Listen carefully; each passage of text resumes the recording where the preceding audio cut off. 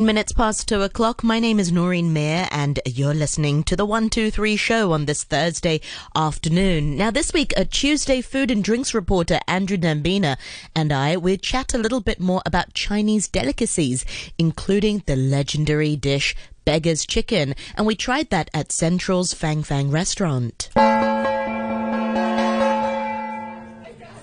And then they use the hammer to knock on the chicken.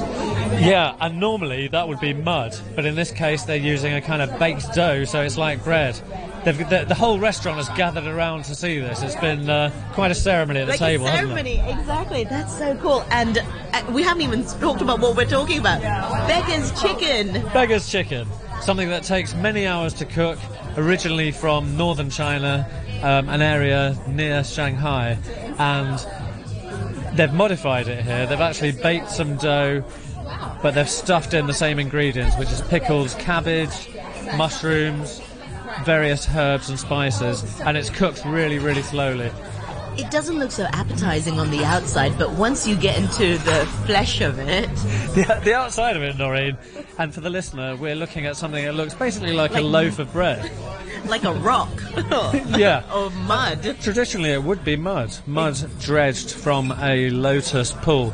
They're taking away the crust of the bread right now as we're speaking, and underneath it is a layer of lotus leaf which wraps up the chicken to keep it moist inside. Oh, I can just imagine the flesh sort of melting away, and it's going to be soft. There's such art and such skill when you're actually sort of like, it's like he's carving. Well, he's carving it with a spoon, which tells you how soft the meat is going to be inside. Okay, well, we're going to have some of, I think, the bread, the dough crust, which will be interesting. Biting into the chicken, it is really, really soft. What do you think, Nod? Really have a bite. Oh, wow. What's not so soft is the crust. Oh, I thought that was going to snap. You just kind of crumbled it onto my recorder.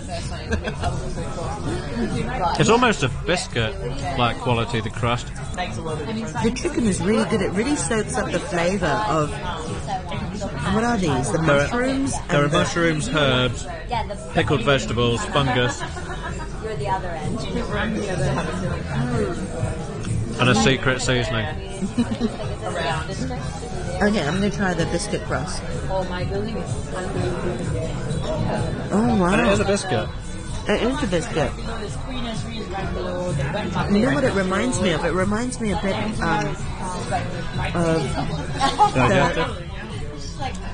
like the hap po in Chinese, where you have the walnut, baked walnut. Yeah, a Chinese pastry. A Chinese pastry, which is like more crumbly. Yeah. You know, it's more like the crust of an apple pie, that kind of texture. It is.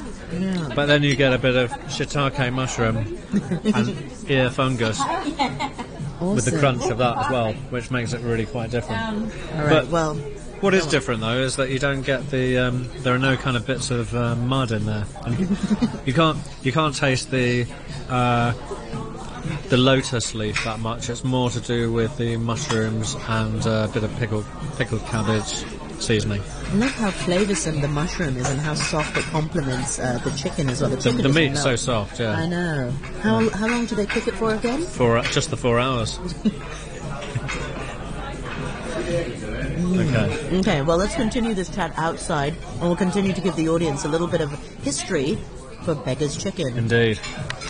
So we were just talking about the process of making a modern Beggar's Chicken, and you don't get Beggar's Chicken in many places. I know that before we had this meal tonight, Noreen, you were saying that you had it a couple of weeks or months ago? Yeah, I did. I had it about 6 months ago, and that was my first time having Beggar's Chicken. Really? And it was a bit muddy. It wasn't like the one just now with the biscuit crust. It was... Well, that's because traditionally it is made with mud that is scraped from the bottom of a lotus pond with that normally would have carp swimming around in it, and they do scrape that away. It's a traditional thing. The mud actually infuses a little bit of flavour, so you do get an earthy flavour as well as the lotus leaf kind of fragrance as well.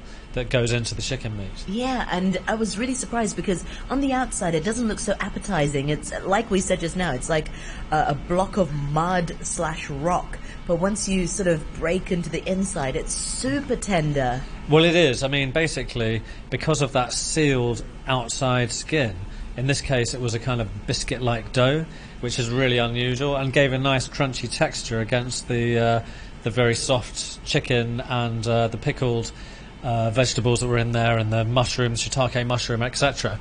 But previously it would have been traditionally mud, but it seals it in. Basically, that chicken is steaming for 4 hours with all of those herbs and pickled vegetables and root vegetables. That's remarkable. Have you ever had beggar's chicken before? I have, but it's through the work that I do of food writing. I was working for magazines and one food guide once, and it was in a hotel restaurant that I had beggar's chicken for the first time. It was actually in one of the best hotels in Hong Kong, and the waiter handed over a chrome-plated, silver-looking hammer, and the honour was served across a forearm to somebody, as if it was taking, something, an honour to smash open the caked mud that had been baked really slowly.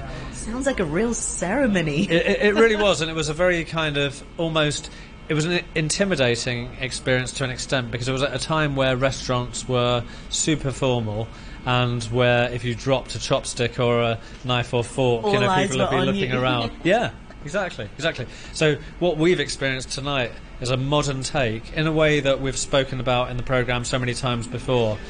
There weren't tablecloths on the table, and this is what's happening now in good quality.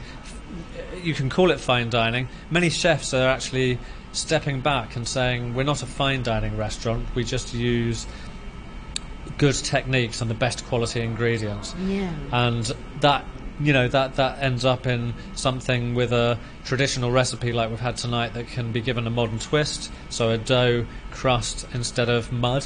Yeah. Instead of the earthy origins, at a time where health and safety might not have been looked at as carefully as things are today.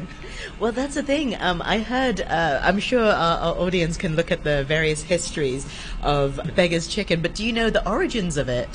Well, I do a bit. I mean, there are actually a few different variations on this, but basically the most popular tale is about a beggar who stole a chicken from a farm, and he had no way of cooking it whatsoever. He was kind of basically somebody who was roaming around. So he wrapped the bird in lotus leaves, because a lot of Chinese food is steamed in lotus leaf, and it's considered to impart a bit of nice flavour. And packed mud around it, because he didn't have a clay pot or any other pot to cook it in. And he dug a hole in the ground, lit a fire, the charcoal embers started to glow, and he put this caked chicken that had been stuffed with pickled vegetables, mushrooms and other herbs into this underground hole, covered it up with earth, and cooked it slowly. This beggar's a genius. Well, he was. One of the many stories that there are on the origins of beggar's chicken says that after a beggar did this, the Emperor of China, I mean, believe this if you will, just waltzed past, just happened to be going past with his entourage, and the beggar said, your Emperorness, yeah. Would you like to try some of this dish that I've tried? Well, he was interested, and he tried some anyway. Loved it so much, and it was falling off the bone. And this, and the Emperor said, "This is so delicious, so tender, so moist, that I'm going to make my chef make this for me in the Emperor's palace." What? So he didn't hire the beggar? No. The original guy? No, the beggar just walked off into the sunset, having had one decent meal in a very long time. Brilliant. Wow, Yeah. I like that story. Yeah. I like that story. Many food kind of experts, though, do agree that the dish originated in Hangzhou, which is near Shanghai, in that sort of region. And a lot of the best beggar's chicken dishes in Hong Kong, as I say, if you go to some of the best hotels in Hong Kong, it's always on there, because it's a bit of a wow factor dish, a bit like Peking duck, where you have various condiments, and some restaurants have more than others, don't they? I'd say even rarer than Peking duck. Peking duck has sort of made its rounds, but this one has got an element of theatricalness to it, is it? You know, with the hammer and the gong we heard earlier. Exactly. And all eyes are on what's going on at the table when that's going on. It's something that also generally in every restaurant, I've had it in Peking duck restaurants as well. Some of the restaurants that you eat in require 24 hours notice because they actually need to stuff the chicken and then cook it really slowly. The only reason it stays so moist and amazing is because it's slow cooked. So the portion sizes can actually vary. I mean, how many people would you eat it with? Well, it's a whole chicken, so it's presented in this crust that you have, which is part of the meal itself. So you get some carbs from your crispy biscuit Chinese pastry-like exterior. You could have it with rice. The restaurant where we had it, I'll just say, did have truffled rice with pine nuts. Now that's amazing. So basically, what's interesting now, the Beggar's Chicken that we've just enjoyed has taken a traditional recipe and it's modernised it. So we had it with truffled rice. Probably best to have it with some freshly cooked vegetables because it's pretty rich, wouldn't you say so? Definitely. I think the truffled rice with the pine nuts was really nice and simple. It didn't overcomplicate the flavours from the chicken itself. Yeah, and the chicken remained, you could taste the chicken flavour, the natural chicken flavour through all of those things. Yeah, well, meanwhile, thank you very much indeed for your time for this week, Andrew Dembina. Welcome, Noreen. Good fun to try that together.